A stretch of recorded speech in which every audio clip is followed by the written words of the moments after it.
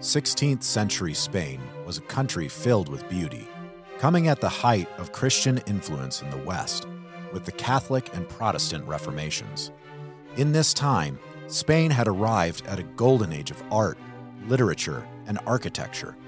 Imagine walking through the cobblestone streets in central Spain and stopping to admire the royal monastery of San Lorenzo de Escorial, its imposing high white stone walls inlaid with glass, statues of the great saints of the Christian faith overlooking the courtyard of the kings.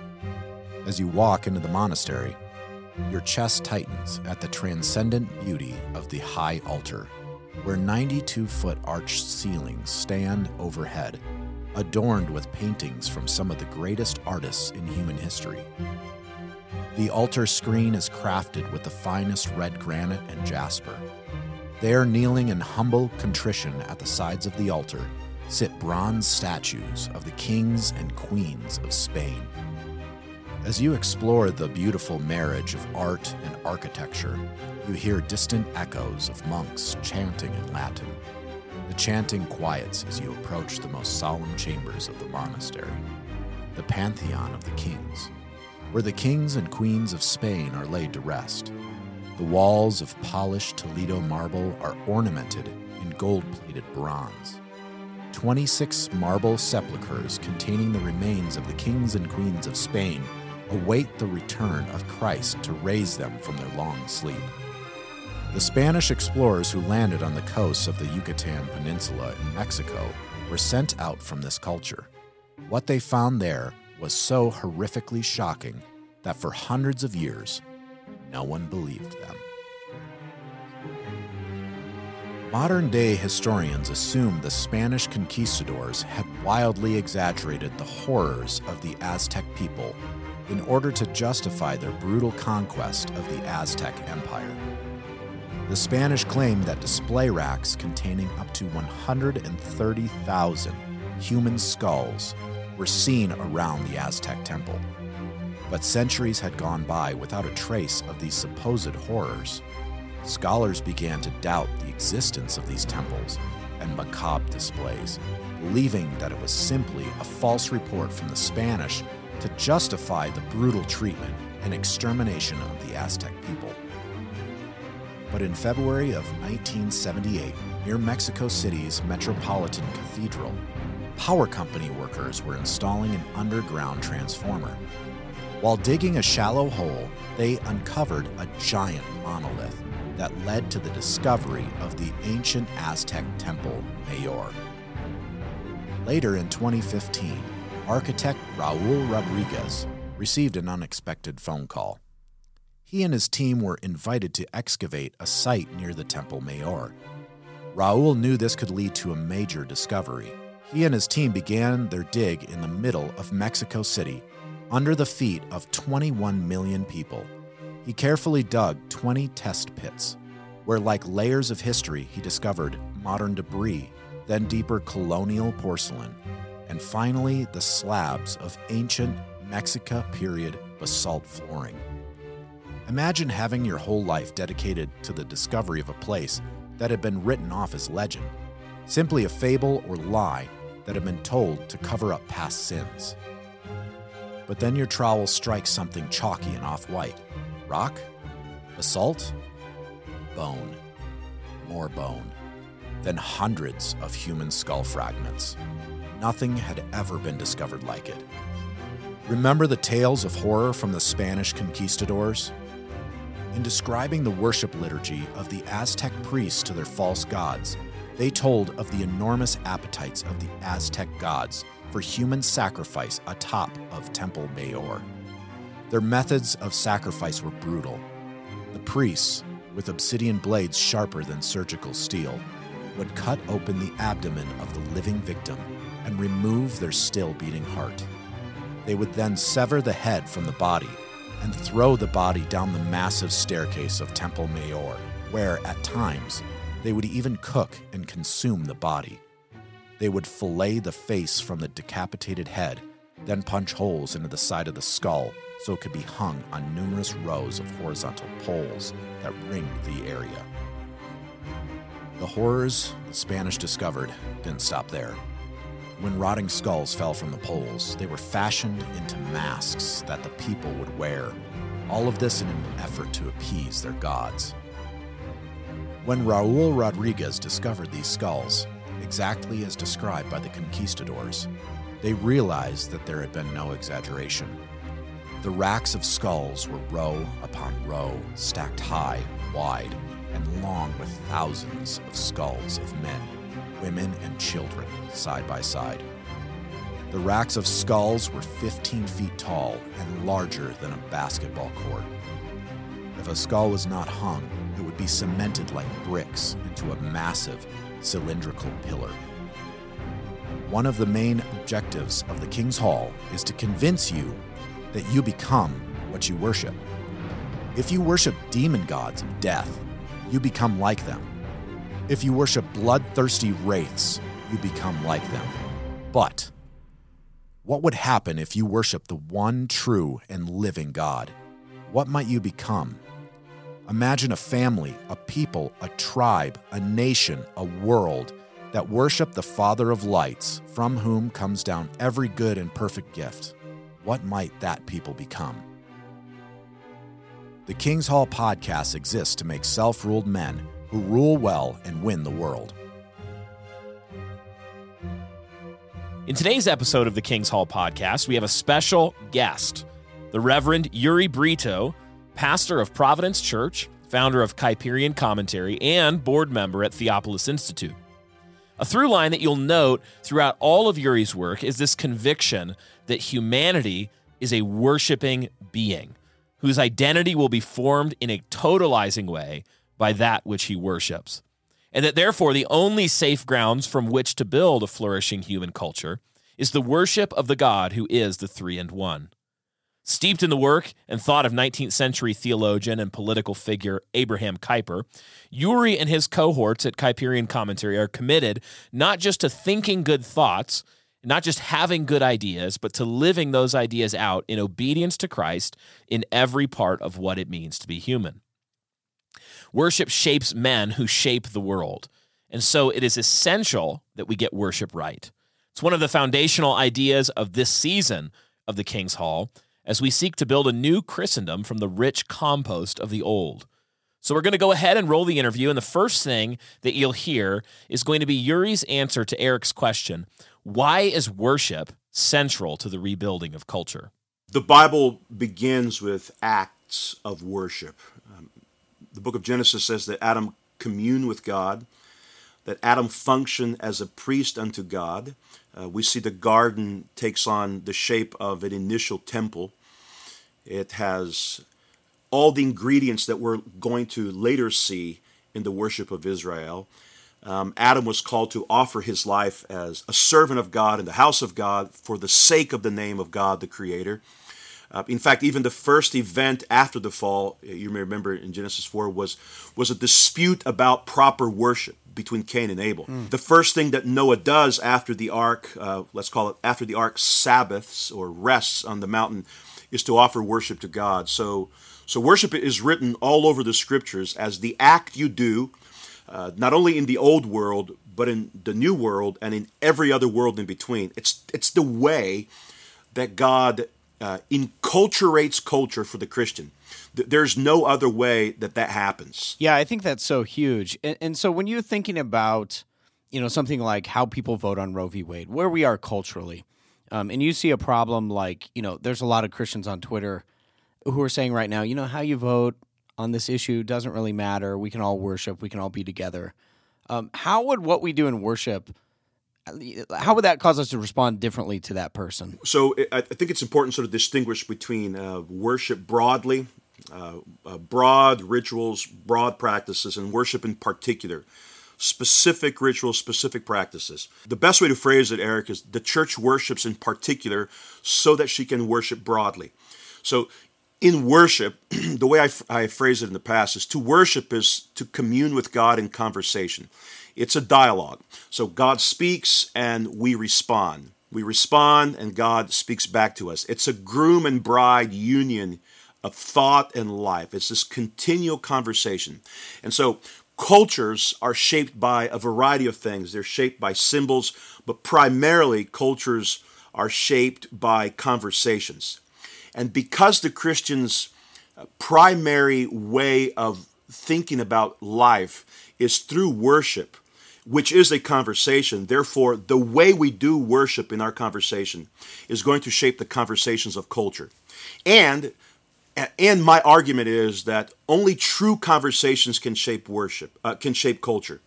Cultures are shaped by one conversation or another. It's not a neutral endeavor. It can be influenced by the conversations between heaven and earth, between God and man, or the conversations between man and man, which as we know, offer just no transcendent guidance, but only the kind of sort of secularized verbiage that cannot be self-sustaining long term. So this is where we need to put on our Solomonic wisdom and think this through here, because it is true that the conversations between Marx and Hegel, the conversations between secularists, man and man, provide an initial sustenance. It provides some kind of initial substance. It allows people to offer certain cultural motivations to keep that system going. But only the Christian conversation, because it is grounded in eternal categories, only that conversation can provide self-sustaining, long-term, covenantal categories to take culture in the trajectory it needs to go. Yeah, I think that's a really fantastic point. One of the other things I think is when you look at, say, Reformed worship, you look at what was happening in Geneva, and you look at the kind of culture that produced. Okay, so there's a connection there. But I want to look at our culture today, and you look at, even things like Chris Tomlin songs versus singing the Psalms. That's producing a different kind of culture. My question is, what happened, I guess, in church history over the last 150, 200 years that we got sort of a light slapstick worship, and then now we've got a culture that is similar? What happened, church history, to bring that about? That's a really good question. There's a sociologist by the name of George Ritzer, I think, and he talks about the McDonaldization of culture. And of course, the principles here. What he's applying specifically to is sort of the principles of the fast food market, sort of applied to society at large. Fast, quick cigarette consumption, right? But when that term is applied to the church's life, what that means is that the church life is McDonaldized. And so it's privatized. It's a quick fix faith rather than discipleship or apprenticeship in the Christian community. And what it does, unbeknownst to those who are partakers of it, what it does is it diminishes, I think this is the language of Eugene Peterson, it diminishes the long obedience in the right direction. So that church comes packaged for fast consumption. And even as I'm thinking of that, I'm thinking about the little grape juice and wafer sort of, easy consumption that people have used through COVID. So you sit down on Sunday morning with your latte purchased at the upstairs coffee shop, and then you consume the service like you would consume a theater experience with your butter popcorn and your extra size soda. So what you have done, Eric, is you have essentially industrialized church to make us feel at ease with the experience of worship, to the point, and you know this, you've seen this as well, to the point where the live stream service is so live that as long as you keep tithing, you're going to be perfectly okay with staying home on Sunday. So, sit for 45 minutes, make business contacts to extend your professional career as it's happening, and then leave your faith at the exit door, and then see you at the buffet line. But that kind of easy consumption is made and tailored for American worship consumerism. And nothing in this model, resembles, approaches, or even nears the kind of robust biblical faith of our Hebrew and early church forefathers. Whether, it doesn't matter how it's phrased either, by the way. It doesn't matter how cool it looks. Whether it's phrased with the kind of rationale for evangelism or gospel-centeredness, however it's phrased, it ultimately ends up like a fast food line and a fast consumption experience. For the project of this season to be successful, the project of seeing a new Christendom built, there will need to be thousands and thousands of Christian men and women who are equipped to stand for the truth of Scripture against the errors of both the liberal church and the pagan culture. This is one reason we're so glad to be partnering with our sponsor for this season, Reformation Heritage Books. Reformation Heritage Books offers a large selection of helpful and theologically rigorous resources on everything from biblical theology to history to blue-collar family discipleship, the type of library and resources that could make the kind of men and women I just described, grounded in the rich heritage of the Reformed faith. We'd like to highlight one resource in particular, their Family Worship Bible Guide, that presents rich devotional thoughts on all 1,189 chapters of the Bible, including searching questions to promote conversation and to help you in leading your family in such a way as to say with Joshua, "As for me and my house, we will serve the Lord." Tap the link in the description of this episode to pick one up today. Oh, man, that's so true. And one of the things I know personally for me, so I kind of in college was going to Baptist-style churches, some mega churches in there. Some of those were charismatic. And then I remember at some point I went to Bill Smith's church in Louisville. And first of all, I walked in. So this is, at the time, it was just totally foreign to me. I walk in and I'm like, why is Bill dressed like a Catholic priest? I have no idea what's happening here. And then we're going through the worship service, and I'm like, well, how do I follow worship? And somebody hands me what is like a phone book, what seemed like a phone book, at least to me at the time. So it's you've got this thing that you got to follow along with, and it shocked me. It was a shock to the system. Like you had to participate. They're chanting, they're singing, the Gloria, all this stuff is in there. So we go to one worship service, and I said to my wife, I said, that was the most bizarre thing that I've ever been a part of. I said, I'm never doing that again. And I remember I went home and I told my mother-in-law, I said, it was so weird. And I'm explaining it. And she goes, well, that sounds kind of cool. She's like, well, maybe you should just try it again. Just at least go twice, Well, we went twice and then became, eventually part of the CREC and all those things. But one of the things I think Jim Jordan has said before is that worship is supposed to be other. It's supposed to be different than what you get in the consumer experience in the American culture. So I guess for a minute, just talk to me about what is this covenant renewal worship? That's a word that's been used to describe it. What is it in some of its specifics, and how is that different than what people would generally experience in church today? Jim Jordan talks about how the incense of worship, even the quote, smell of worship ought to be different. And the principle is larger here. The principle is that the experience you have on a Sunday morning ought to be different than your experiences from Monday through Saturday. And so the experience of the liturgy simply means the work of the people. The experience of the work of the people on Sunday morning has to be an experience that transcends time and biblically transcends locations. Paul says that we're raised into heavenly places. So that in itself reorders the imagination of the Christian on Sunday morning. And so if worship doesn't do that, it makes sense why it would be viewed as a fast consumption exercise. However, if worship does everything that Paul says it does, if it takes us to the heavenly places by the power of the Spirit, if worship is communion with angels and archangels and all the company of heaven and all the church on earth, if worship is a service where we sit at the table and our host is Jesus the Christ, the risen, the ascended Lord, if it is, at the very least, Eric, 25% of that, then everything we do on Sunday morning is going to be different and is going to shake up your experience like it did yours and it did mine the first time we indwelt that kind of life. And so the most beautiful rhythms of our lives, and you said it so well, and so a hearty cheers for your mother-in-law, but the most beautiful rhythms of our lives were developed through persistence. But we have grown to believe that life needs to be sort of, dramatic and unpredictable, that we need a cycle of shock and awe to get us through.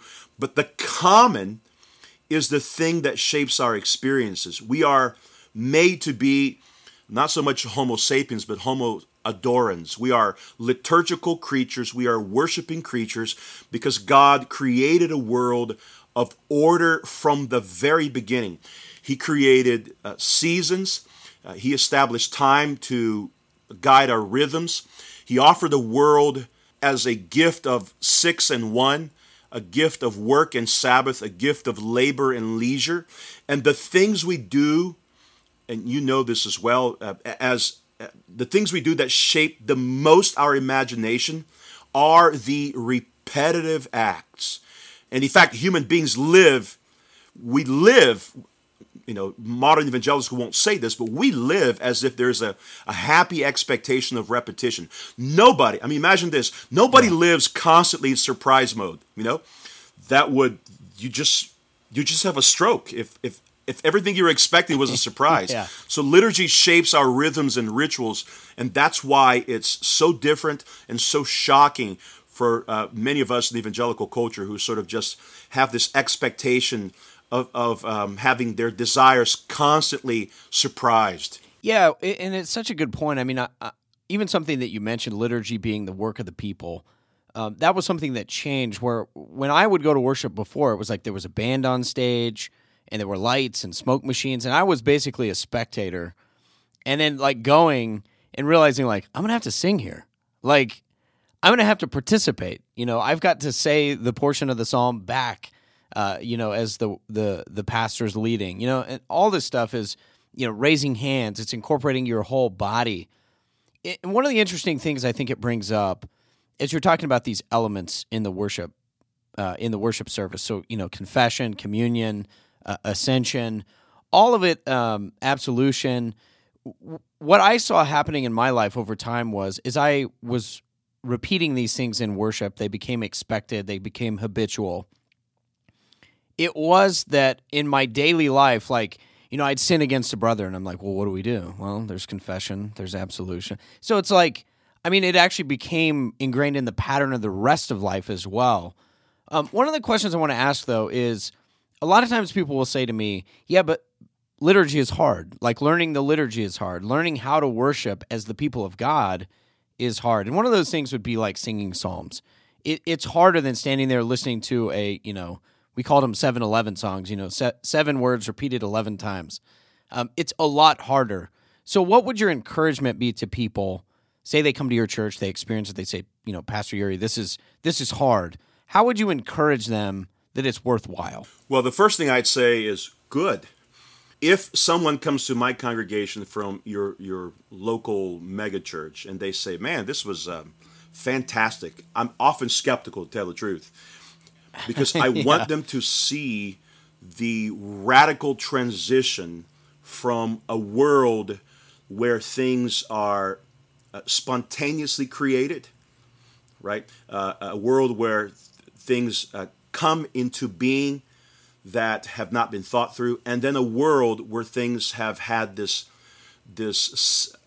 aroma of preparation, where everything that happens, and you gave some indication of this, that we call the 5 C's of covenant renewal, which is the call, the confession, the consecration, the communion, and the commissioning. And you come into that worship environment, and suddenly it's hard for you because you've been trained to think about these categories scattered throughout, if at all. But now you're being retrained, as Walter Brueggemann says, you're being reoriented into a liturgy of expectation, into a liturgy of repetition, into a liturgy that keeps you no longer as a passive engager, but an active engager through and through. You mentioned this as well. The difference between the passive worship experience of the local megachurch and the difference between the active experience in your local congregation, in whatever tradition it is, the difference is that there's no room for individuality to blossom. There's only room for the corporate experience, so that my youngest is 4 years old, so that my little 4-year-old looks at what's happening when we raise our hands for the Gloria and says, this is what's expected of me and everybody else. So there's no room for the individual to sort of blossom with his privatized, McDonaldized worship experience, and all of that now is shifted into a corporate expression that prior was not a part of his involvement. And so that's why worship is a conversation, because there is this responsorial element of the worship experience that, whereas before was a one-way street. Prior, it was a monologue. Now it's a dialogue between God and man. And that ought to be hard, but the good kind of hard, you know? And so when you talk about the Psalter, that's a whole different level of hard. But I want you to, anyway, your thoughts there. Follow up on that if you don't mind. Yeah, no, I think that's exactly true. I was thinking about it. So we have Psalm Sing on Tuesday Wonderful. nights. And so one of the things we have to do, as you're saying, like you have to practice. You have to get better at it. Anything worthwhile is going to be hard to some Correct. extent. But one of the things I loved, we have a family who one child is adopted from the foster program, and they have a new child. So I think 4 and 2. And they can't even speak words, but, very few. And very few intelligible words. But what I love, so we're standing there, we're singing the doxology, and the child who's been in the home longer is raising her hands, and she turns and looks at the new child to the foster home and grabs his hands and raises them. And I was like, man, it was so moving, because it's this understanding of like, this is what we're doing, and you're a part of this now, and so respond appropriately. It also makes me think of something, I think it's Henry Van Til said that culture is religion externalized. And so one of the things about that strikes me is if we want our culture to be different, fundamentally what we have to do in worship is retrain our affections. One of the things that I never would have thought about this way prior, but Bill would say, especially like you get to absolution of sin, and Bill would say, how you feel right now is not the important thing. The important thing is what Jesus says about you. And I just became so acutely aware in that moment, I need to train my affections according to what God says and not come in here saying, well, this is me, trying to emote my way through through the worship service, basically. So I guess if you would for a moment, talk about that aspect of retraining the affections of the heart so that we go out in culture and we create the things that we love, but they're the right things. Yeah, that's terrific. We talk about worship and we view it through categories of spirituality, but the Bible says that we are to worship in spirit and truth. And so truth brings about this ritualized component, which essentially means when you're retraining yourself in worship, what you're doing is you're not just retraining your spirit, you're also retraining your actions. You're retraining your body. You're retraining. Think about this: tithes and offerings. Okay, we got an ethics of economy in the church, which is translated into culture. You think about confession. Okay, you have an ethics of reconciliation happening. We're training ourselves to relate to other human beings with whom we don't get along well with at times. Think about the call of worship. At that point, we're retraining what it means to be in the presence of others, what it means to be called, what it means to receive, what it means to give gifts.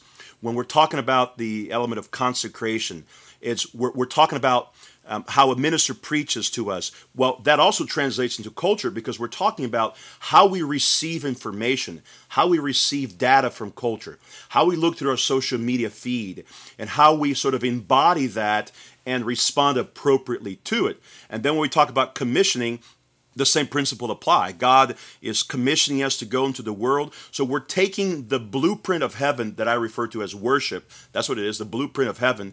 And then we're taking from the Mount of Transfiguration, and now we're saying, let's go back down where the Pharisees and Sadducees are eager to get into debates with us.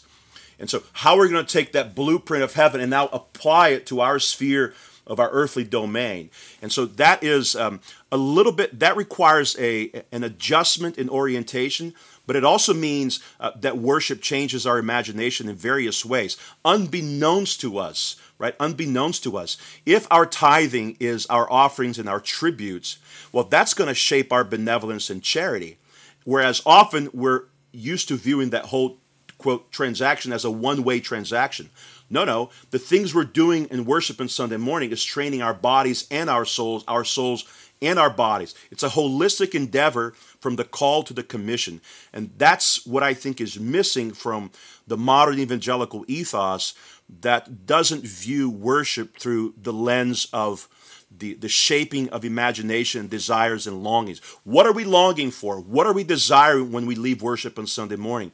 We're desiring that the heavenly experience we've had in an hour 15, an hour 30, be translated into the ethos of culture, and that it affects what happens in the halls of Washington, D.C., and that it affects what happens in Mom's kitchen at 6 p.m. Oh, man, yeah, that's so huge. Yuri, I want to ask you now about family. So family is another important part of worship and culture creation. Obviously, the way God has structured the covenants is through households and families. How does that play into worship and culture creation with what you do with your family, I guess, is part of this question. And I guess if you would just tie it to, like, what does that actually look like on a daily basis, say, for you and your family? How are you creating a liturgy for your family? And then how does that translate to the culture of your family? Let me put a plug for a book that I edited many, many years ago, and it was called The Church-Friendly Family. And it contains essays from Rich Lusk and Randy Booth, and a lengthy introductory essay from myself. And I think it's being republished by Covenant Media Press soon. But I tackle a lot of these issues there, and the other writers do as well. I think we have been trained to think of the life of the church as merely the kind of life that adds weight to the life of the family. And what I've tried to do is to say that the life of the family does not have any weightiness to it apart from the central life of the church. So that on Sunday morning, we typically view the Sunday morning experience as the cumulative effect of several households being put together. And I want to change that language, Eric. I want to say that what happens on Sunday morning, just to quote my mentor, Peter Lightheart, what happens on Sunday morning is that at that point there's a transformation of familial and household realities. We're now being incorporated into a larger family than our own households. So that my son Ezekiel looks at his friend across, the other side of church as his brother, as his heavenly participant, as somebody who is united to him in a task that's greater than himself. And so once we get that perspective right, and we see the sort of the centrality, the liturgical expression in shaping our familial habits, then I think we can talk about family practices. And I've thought about this quite a bit over the years because there's a lot of interest in developing the concept of the oikos in our society. And it's true that as the family goes, so goes the culture. But when the family is separated from the life of the church, which is the true life of the headquarters of heaven, the family cannot fulfill its task. So as we have seen through COVID, families that stay together on Sunday morning at home do not stay together throughout their lives in the ecclesiastical affair. When you think about when you think about life in the longevity of the experience of a father-son, for example, when you think about that kind of life, the father that doesn't train his son at home in the rituals of church, that father will eventually lose his son to other rituals, which means the son is going to be looking for other rituals to stabilize him. And he'll find it very quickly, by the way. He'll find it.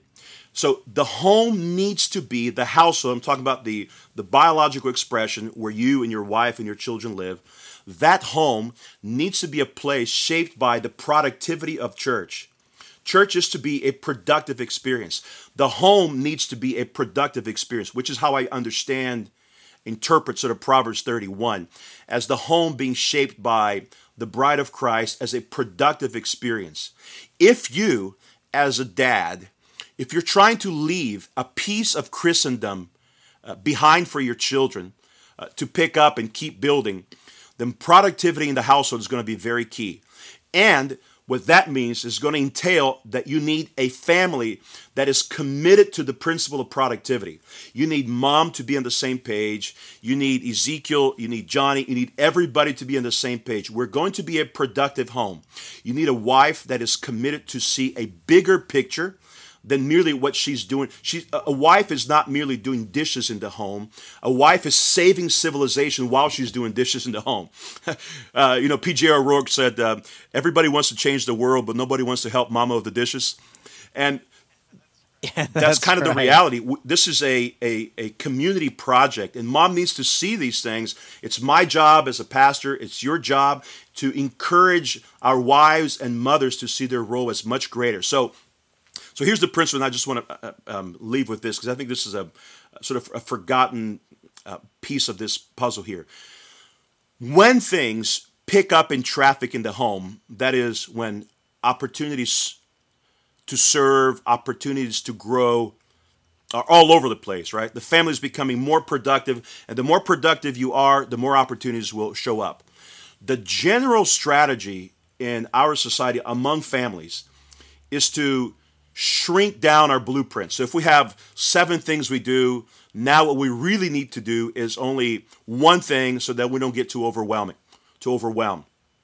So guys, let's do less, right?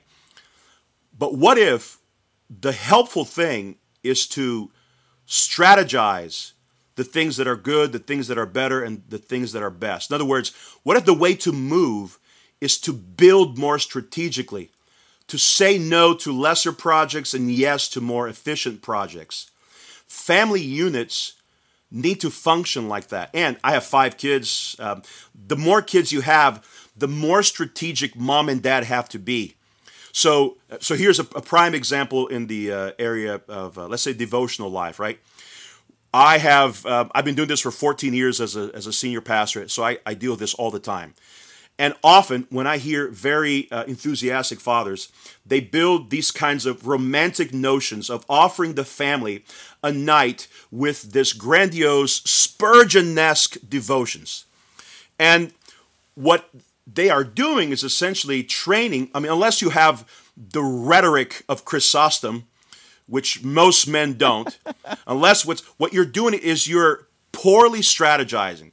So what you have to do, and I'm borrowing this from a little line that I think Wilson used in one of his books, what you have to do is to make your time efficient. So what we do in our home essentially is a catechism question, a prayer, and a dinner conversation. And that can be done consistently without demanding too much.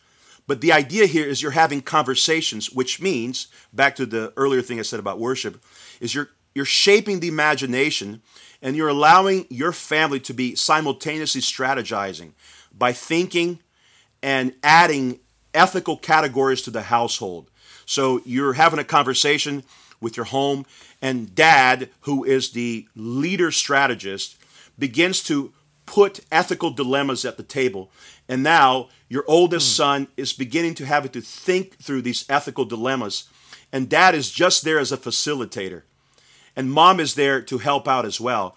But you're training your offspring to think about how more accurately their arrows can pierce the kingdom of darkness. And you do that through strategizing through ethical dilemmas, but also thinking through life at a grander picture than a narrow vision for the church, for the home. Yeah, that is so huge. It made me think of 2 things, Yuri. First of all, really the way that modern church has, I don't know if it sought to do it or it just ended up doing it, but I think as the household has fallen apart, really what the church did is try to replace those roles. Yes.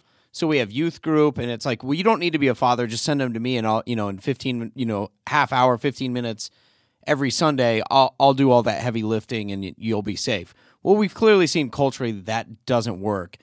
And so I think a lot of this worship model it's really about structuring the church so that it's assisting the family in its roles, not replacing them. And so that's really key here. The second thing, and it'll dovetail into the next question I want to ask you, you were talking about moms doing dishes. And one of the things that strikes me is this is why we need biblical theology, because we need to understand what part of the story we're in. We need to understand what God is doing in his work of taking dominion, that he's using us to be a part of that. We're part of the kingdom coming on earth. And it's so important because it gives life to these mundane, everyday tasks, right? We're not just doing dishes. You know, if you're a dad, you're not just, maybe today you're filling out spreadsheets, but we're part of this greater mission of God, the Missio Dei, and we need to see ourselves properly in the story.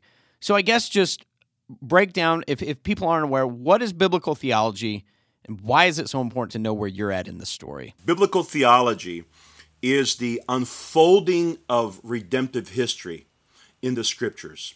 So biblical theology is not so much concerned with propositional categories. That's what systematic theology does.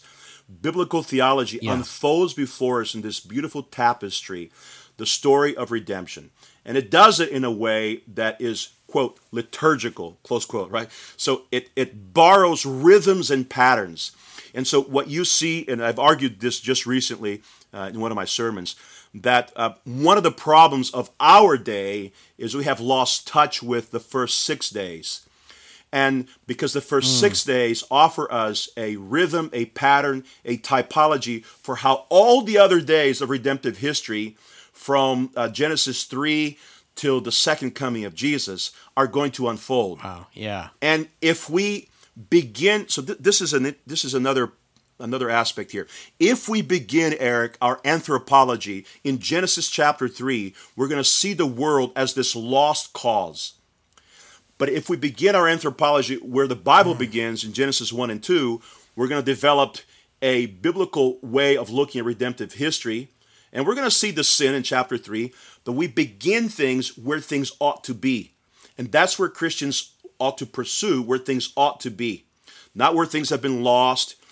We pursue redemptive history. We pursue our role in redemptive history through the lens of how things were established by God in the garden. And then we move from there. Sin is there, but Christians must remember that the sin bearer has also come. We no longer live in the days of Malachi. We live in the days of the new creation where Jesus has become our prophet, our priest, and our true king. And he makes us into all these things as we look at redemptive history. Man, that's so good. And especially as you were talking about early chapters in Genesis, I think I was talking to Rich Lusk about this on the podcast, and he mentioned, you know, part of the reason that we've dropped the ball culturally on the issue of sexuality is because we jettisoned a historical creation view, right? So like with evolution, it's like, oh, well, you know, Adam, Eve, you know, were they real people? Is that sexuality really that important? And when we're looking at it from the proper perspective, the gospel is restoring people to that original calling, right? So taking dominion, bearing fruit, men and women in their God-ordained roles, their natures, etc. That becomes hugely important. What do you think? So you take that story, say of, you know, anthropology beginning Genesis 1, not chapter 3. You think about some of the things that would apply to in the way that you engage the culture. You look again, the sexuality issue. We have Roe v. Wade. It's all tied together. But I'm curious, where do you see that playing out in culture? The Bible begins with a very clear political worldview. Adam ate from the fruit of his labors, right? That's an economic theology. Adam was married to one woman. That is a sexual theology. Adam communed with God. Well, that's covenant theology. Adam named the animals. That's dominion theology. Adam lived according to the seasons that God established. Well, that's a liturgical theology. And I'm just starting, man. I could go on and on. Yeah. But all these elements from our understanding of our economic theory, all these elements have come because we have forgotten that Adam ate from the fruit of his labors. The fruit wasn't given to him without his labors. It came as a result of his labors. Our view of sexuality has come because we have treated the abnormal as if it were normal. We've treated we view the initial marriage of man and the woman that was created. We view that as if that were one of the 17,000 options of sexuality. Yeah. When that is the de facto understanding of sexuality. And I mean, don't even get me started with covenant theology. But all these principles apply, and some of these also are, I should say, they are devalued in our society because we have changed the hierarchy of our loves. Man has dominion over things, and we have changed the priority of these things by saying that things should have dominion over man. And so you can't establish a proper theology of the Imago Dei unless everything in its proper order. And that, of course, incidentally affects how we look at 1 Corinthians 11 through 14 in our understanding of hierarchies and placements and sexuality in the church. Who should do what? Well, all those things were already ordered for us, and our attempts to reorder the things that were initially ordered is our human attempt to do away with the original order. And I'm only 42, but I know a little bit about life. Every time man attempts to do that, we get a disordered economy, a disordered sexuality, a disordered ethical and liturgical theology. So all these things are clearly connected, but we need to begin where everything begins. Yeah, that's a really excellent point. It gets to a question I want to ask you as we sort of wrap up here. One of the ways that Reformed folks have tended to apply this question of, okay, how do we take the law of God, we take what Scripture says, and then how are we going to do that work of applying it in culture, is what we've seen with theonomy. This has been, I think, helpful in many ways, but you and I were kind of talking about this on Twitter, and I said one of the things we've seen in the theonomy post-mill camp is just a lot of these dudes who I would call the hyper-schismatic Reconstructionist. So I guess my first question is, why do these guys exist? Why are they so attracted to our camp? What's going on? Yeah, there's a hyper-schismatic Reconstructionist coming to a church near you. Yes, and right. That is that's a true danger. Again, it's a disordered truth, right? So people often can take a true thing, and the methodology or the principle of it can be disordered to such a way, in such a manner, that you no longer recognize the true thing.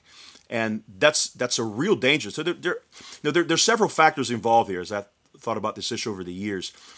The one that comes to mind, I just had a chance to hear him here in Pensacola, is the Jordan Peterson phenomena, Yeah. Jordan Peterson, and I encourage you also to, I can't remember the book right now, but it's a book edited on Jordan Peterson, and one of my fellow board members of Theopolis, Alistair Roberts, wrote a wonderful essay there.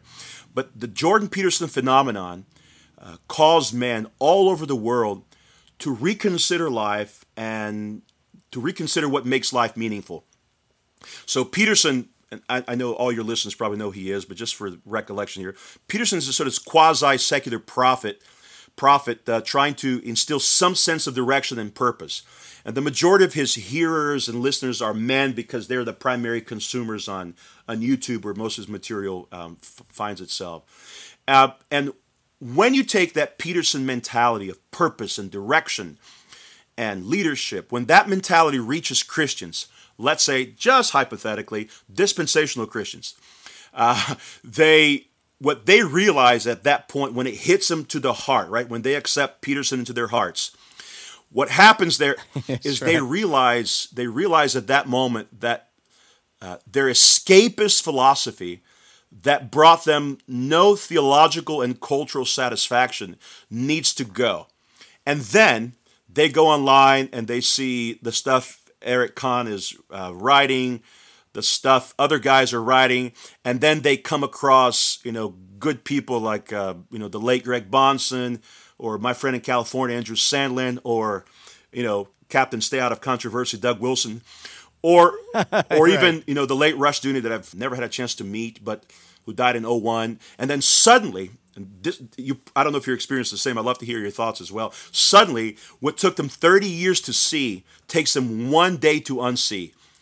And then, man, what happens is they become sort of these social media apologists for the 613 case laws in the Bible, and they carry around the biggest copy of Rush Dooney's Institutes of Biblical Law they can get.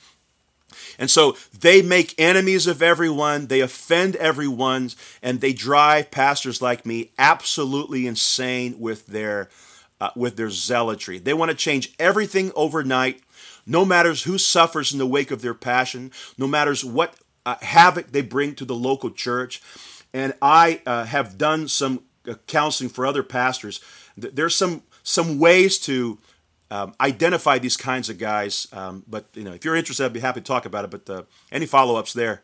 By the way, what has been your experience, Eric? Any thoughts there?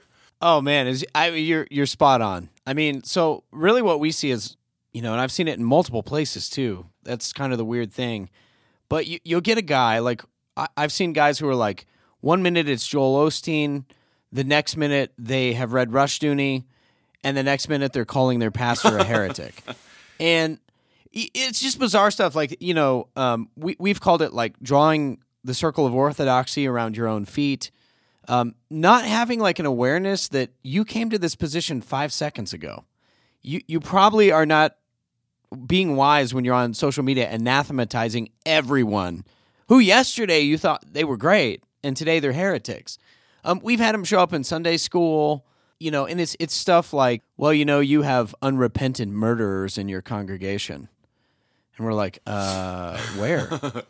And they're like, well, you have people who served in the military. They're unrepentant murderers, and they should be stoned tomorrow.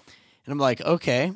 Well, yeah, there's some issues that we'll have to work through. The other one is we had some police officers in our church, and one of the same dudes, he said, he's like, well, you've got people who are committing kidnapping on a regular basis, and they deserve to be punished according to the book of Leviticus.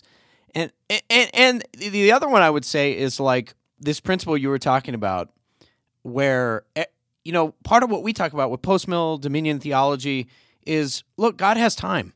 And we're loving people. We're doing it in a way that is hopefully winsome, in the right biblical sense of winsome. Yet people are like, well, I took it upon myself to go to the woman who just came to our church yesterday, hasn't been in 10 years, and she's a public school teacher, and I told her that she's a whore for the state. And it's like, oh, please, why? Oh, my. And so, pastorally, we've actually seen people, quit their jobs and women go home and love their families and stuff like that. But it's this idea that it has to be now, overnight. So, yeah, it has to be right now. But I have to know right now, Uri. Yeah. I have to know, how do you identify these people? Well, I think you do test their loyalties, and I think there are questions you can ask. And I've been doing this long enough where most often within 5 minutes I have a pretty good sense of what direction they're going. What are the things that consume them? Now, you shared a few kind of interesting experiences. I had one during the COVID season where someone came to our congregation, and within 5 minutes he was condemning anyone who took the vaccine as a heretic of the state and somebody who could no longer be trusted as a Christian. Well, every congregation is going to differ. Wow. And now, anybody who has read anything I've written has a very healthy sense of where I lean on these issues. However, there are also issues of conscience that show up in your congregation. And so one way to test it is, how do certain people that come to your congregation view others in the congregation? So let's say you have a family that is in the public school, but they have come to your congregation and they have found the things there to be healthy for them. Well, how is that first conversation with that person? Well, my desire would be to draw them into the beauty of what we do rather than damage their minds by acting as if everything they've ever done in life has been an incredible waste and they're leading their children to hell right now. If that were the application, everything you and I have talked about redemptive history is completely mute. It has no bearing at all in this conversation. But interestingly enough, families that have had their kids in public school because of ignorance or because they were just thinking through these issues, if they grow into the vision you're laying out Sunday after Sunday through various sweet conversations around the dinner table with good wine, through a helpful dialogue, through the years, through the months and through the years, these families end up becoming the most loyal to the vision of the church long term. So we have to begin thinking through these issues, as John Frame would say, every theology must first and foremost be pastoral theology. And the opposite of that is a theology that does not draw people closer to you, but drives them away. And when they're driven away, Eric, what usually happens is they carry that one or two experiences with them wherever they go, and they damage the very cause you seek to defend. Oh, it's so huge. And I think pastorally then it becomes our responsibility to like, I want to protect the flock from this person. You know, it depends on the degree, but as you said, they can be troublers of Israel. It also reminded me of something that Jim Jordan said, that we were asking questions about liturgy and making changes in the church. And we're like, how fast do you implement change, et cetera? And it was just such a pastoral moment for us, like pastors being pastored. But he said, your people need to know how much you love them. That's what they need to know first, how much you love them. And it was a good check, because all of us, you can read something, you get cage stage about it, you want to see change immediately, and you've got to pastorally remember the people. And it is really hard. I think about our own lives, like going to covenant renewal worship for the first time. I was in shock. And so I can imagine if somebody had been like, well, you're an idiot if you don't get this. We're like, rather than recognizing, no, I understand, this is a shock to the system. We love you. Here's some good brisket, and it's going to be okay, Eric. That's basically what happened to me. Yeah. So I think that's really good. It gets to the last question I want to ask you as we wrap up, Uri. Something that you do on Kuyperian Commentary is really, I think, about engaging cultural issues, right? Whether it's Roe v. Wade, whether it's, physical bodies and how pastors and other men take care of their bodies within the church, et cetera. But I want to ask you kind of what your approach has been, because you've been somebody who's actually addressed a lot of the societal, cultural, political issues. What are some of sort of, I guess, your principles for how you decide I'm going to deal with this versus, I know a lot of pastors are just saying, I don't talk politics, let's not talk politics. We just never deal with the really controversial issues. So how do you wade through that? Well, the first thing to keep in mind is that the things I've written, especially in the last few years, didn't come because I was a happy graduate of seminary. That wasn't my first year into pastoral ministry. Right? There's a sense in which the pastor must earn his shepherding garments. And that comes when you visit their children in the hospital when they just got a concussion. That comes when you bury grandma. That comes when you minister to them through relational difficulties. So one of the things that happened, this is my 14th year here at Providence in Pensacola.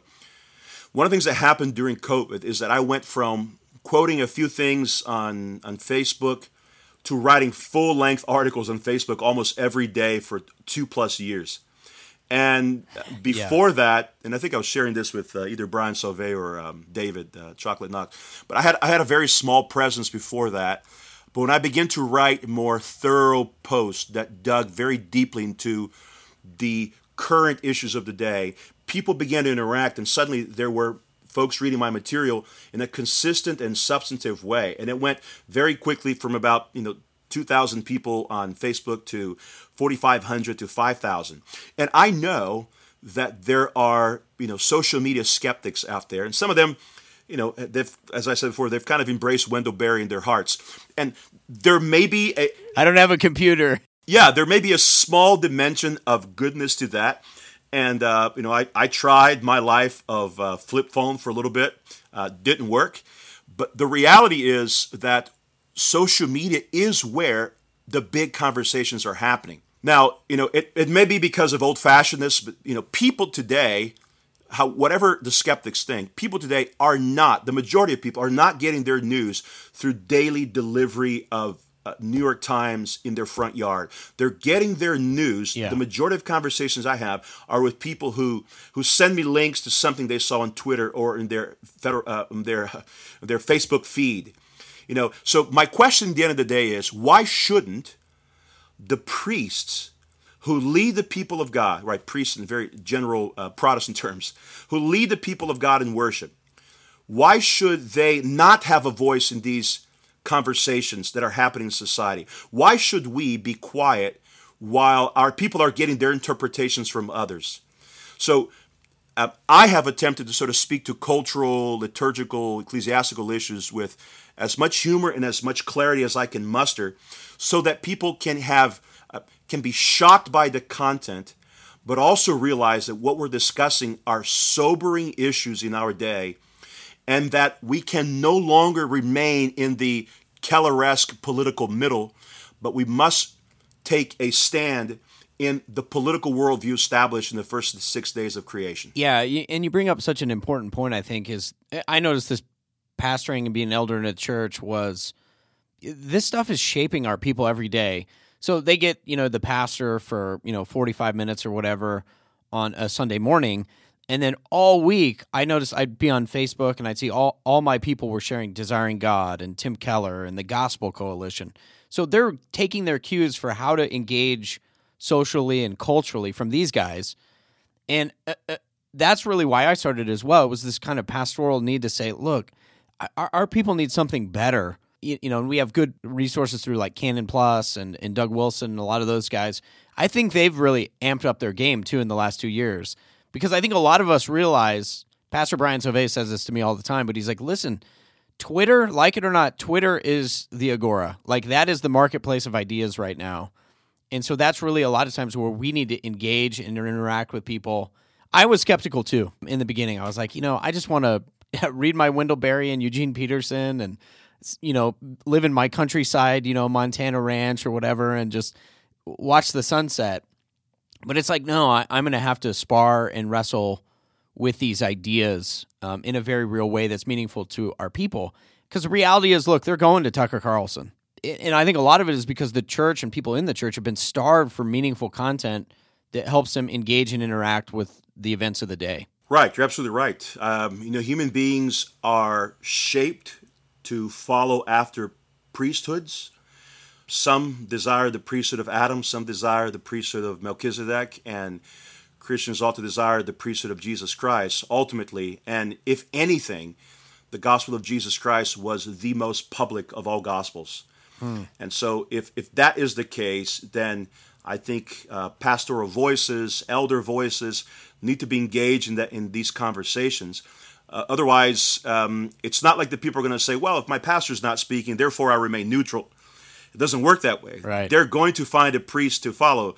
And in my humble opinion, I think it is always a better approach when the local priesthood has a voice and the local people. Yeah, absolutely. Keep it local. I love that. Well, Uri, thank you so much for joining us on this episode. Definitely encourage people to check out the Kuyperian Commentary. You've also got podcasts. Any other places we can check out to find your work? I have this interesting little endeavor, which is a dream of mine for a long time. It's this little podcast called The Perspectivalist. And so far, all 7 of my followers are really enjoying it. And soon to be 8. Soon to be 8. Oh, okay, very good. 8 is good because 8 is a new creation in the Bible. So I'm excited about things to come. But you can find The Perspectivalist on any major social media audio platform. And I kind of, it's my way of sort of inculcating my inner John Frame. And that's it's a big part of my ministry. So that's a little endeavor that I have ongoing. Awesome. Well, we'll definitely encourage people to check that out, and we'll include links in the show notes. Uri, thanks again for joining us. My absolute pleasure, Eric. Thank you. Man, what a great interview, right? That was really amazing. We were talking about Uri just has presence in gravitas. He's got that king energy that he always brings whenever I hear him talking. So Uri, thank you so much for giving us your time. We were one of the things that we were discussing even in the cold open, as you heard that brutal story of the Aztecs' false demon god worship. And what's amazing, Dan pointed out that actually this little detail in the story that you kind of can almost pass over, and it's where they discovered this site, was basically underneath a cathedral. So here's the picture that you get. And this was not accidental. The church showed up with their missionaries, and they started colonizing this area, and they were like, oh, heck no. This is a demon temple. Look at all these skulls. So they smashed them up. They buried them, and then they built a cathedral on top. That's right, based. That's like the ultimate king energy, Dan. Yeah. So what's crazy is, I went to public school, and so I'm learning about the Spanish conquistadors and like how Cortez and them, they were the most evil human beings that had ever walked planet Earth. Right. And then as I read about the Aztecs and the point of like the liturgy and worship that the Spanish had come out of, and then they go into the Aztec, people with their demon gods and their demon worship and the utter disregard for human life. Well, like when you were reading that, I was thinking, man, this is hard to even fathom that somebody would think that was okay. To women and children. Yeah, and it's weird because I kind of grew up with the like Pocahontas, the Dances with Wolves culture. So we're like, indigenous people are naturally just wonderful, peace-loving. And then you read that and you're like, with all the colors of the wind. It's a song of your people. Yeah, that's right. Yeah, my people were much more peaceful than the Aztecs. I don't know if that's saying much, but it was still better. But yeah, you grow up with this public school, Dan, right there with you. Yeah. And now hearing those stories, you can understand why they actually were like, no, we're not. Yeah, every aspect of their life is saturated with the worship of the one true and living God. And then they show up in a place and they're like ripping the hearts out of living people. Yeah. Men, women, and children. Ugh. And you come across this and then they're eating their bodies on occasion.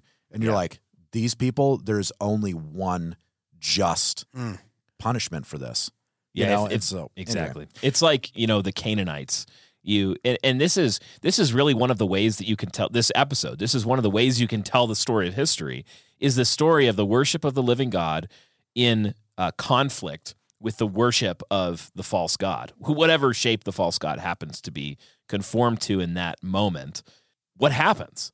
Well, the people of God confront this culture of demon worship, which is always a culture of death. Every single time you find demon worship, you find the worship of anything that is not God, you find a culture of death. Did you just say Planned Parenthood? Exactly, Eric.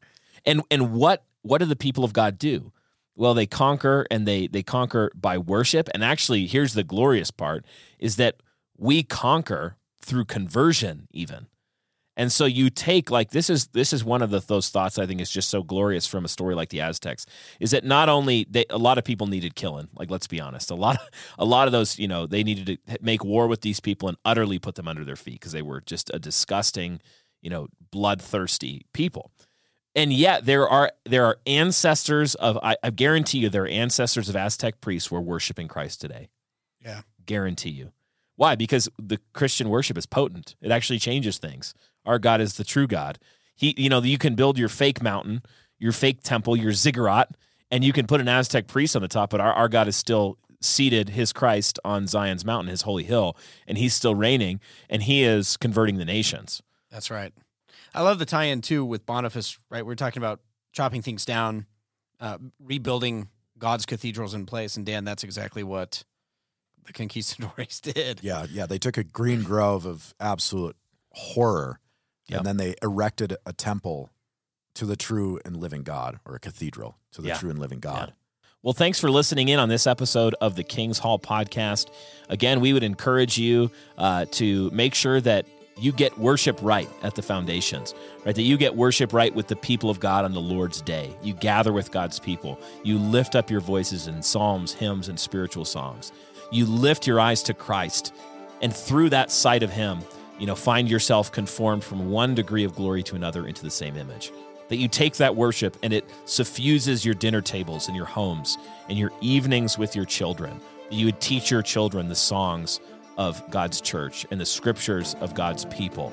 That you would repent of your sin quickly, worship God in the light. And we'd point you to one of our sponsors for this season, of course, Reformation Heritage Books. Their Family Worship Bible Guide is a great resource, dads, if you're looking for a way to get this happening in your home. It's got devotional thoughts on every chapter of the Bible. That's a good starting point. Pick up a resource like that and get to work in your families so that you can see not only your own life conform to Christ, but faith press downstream in your own legacy.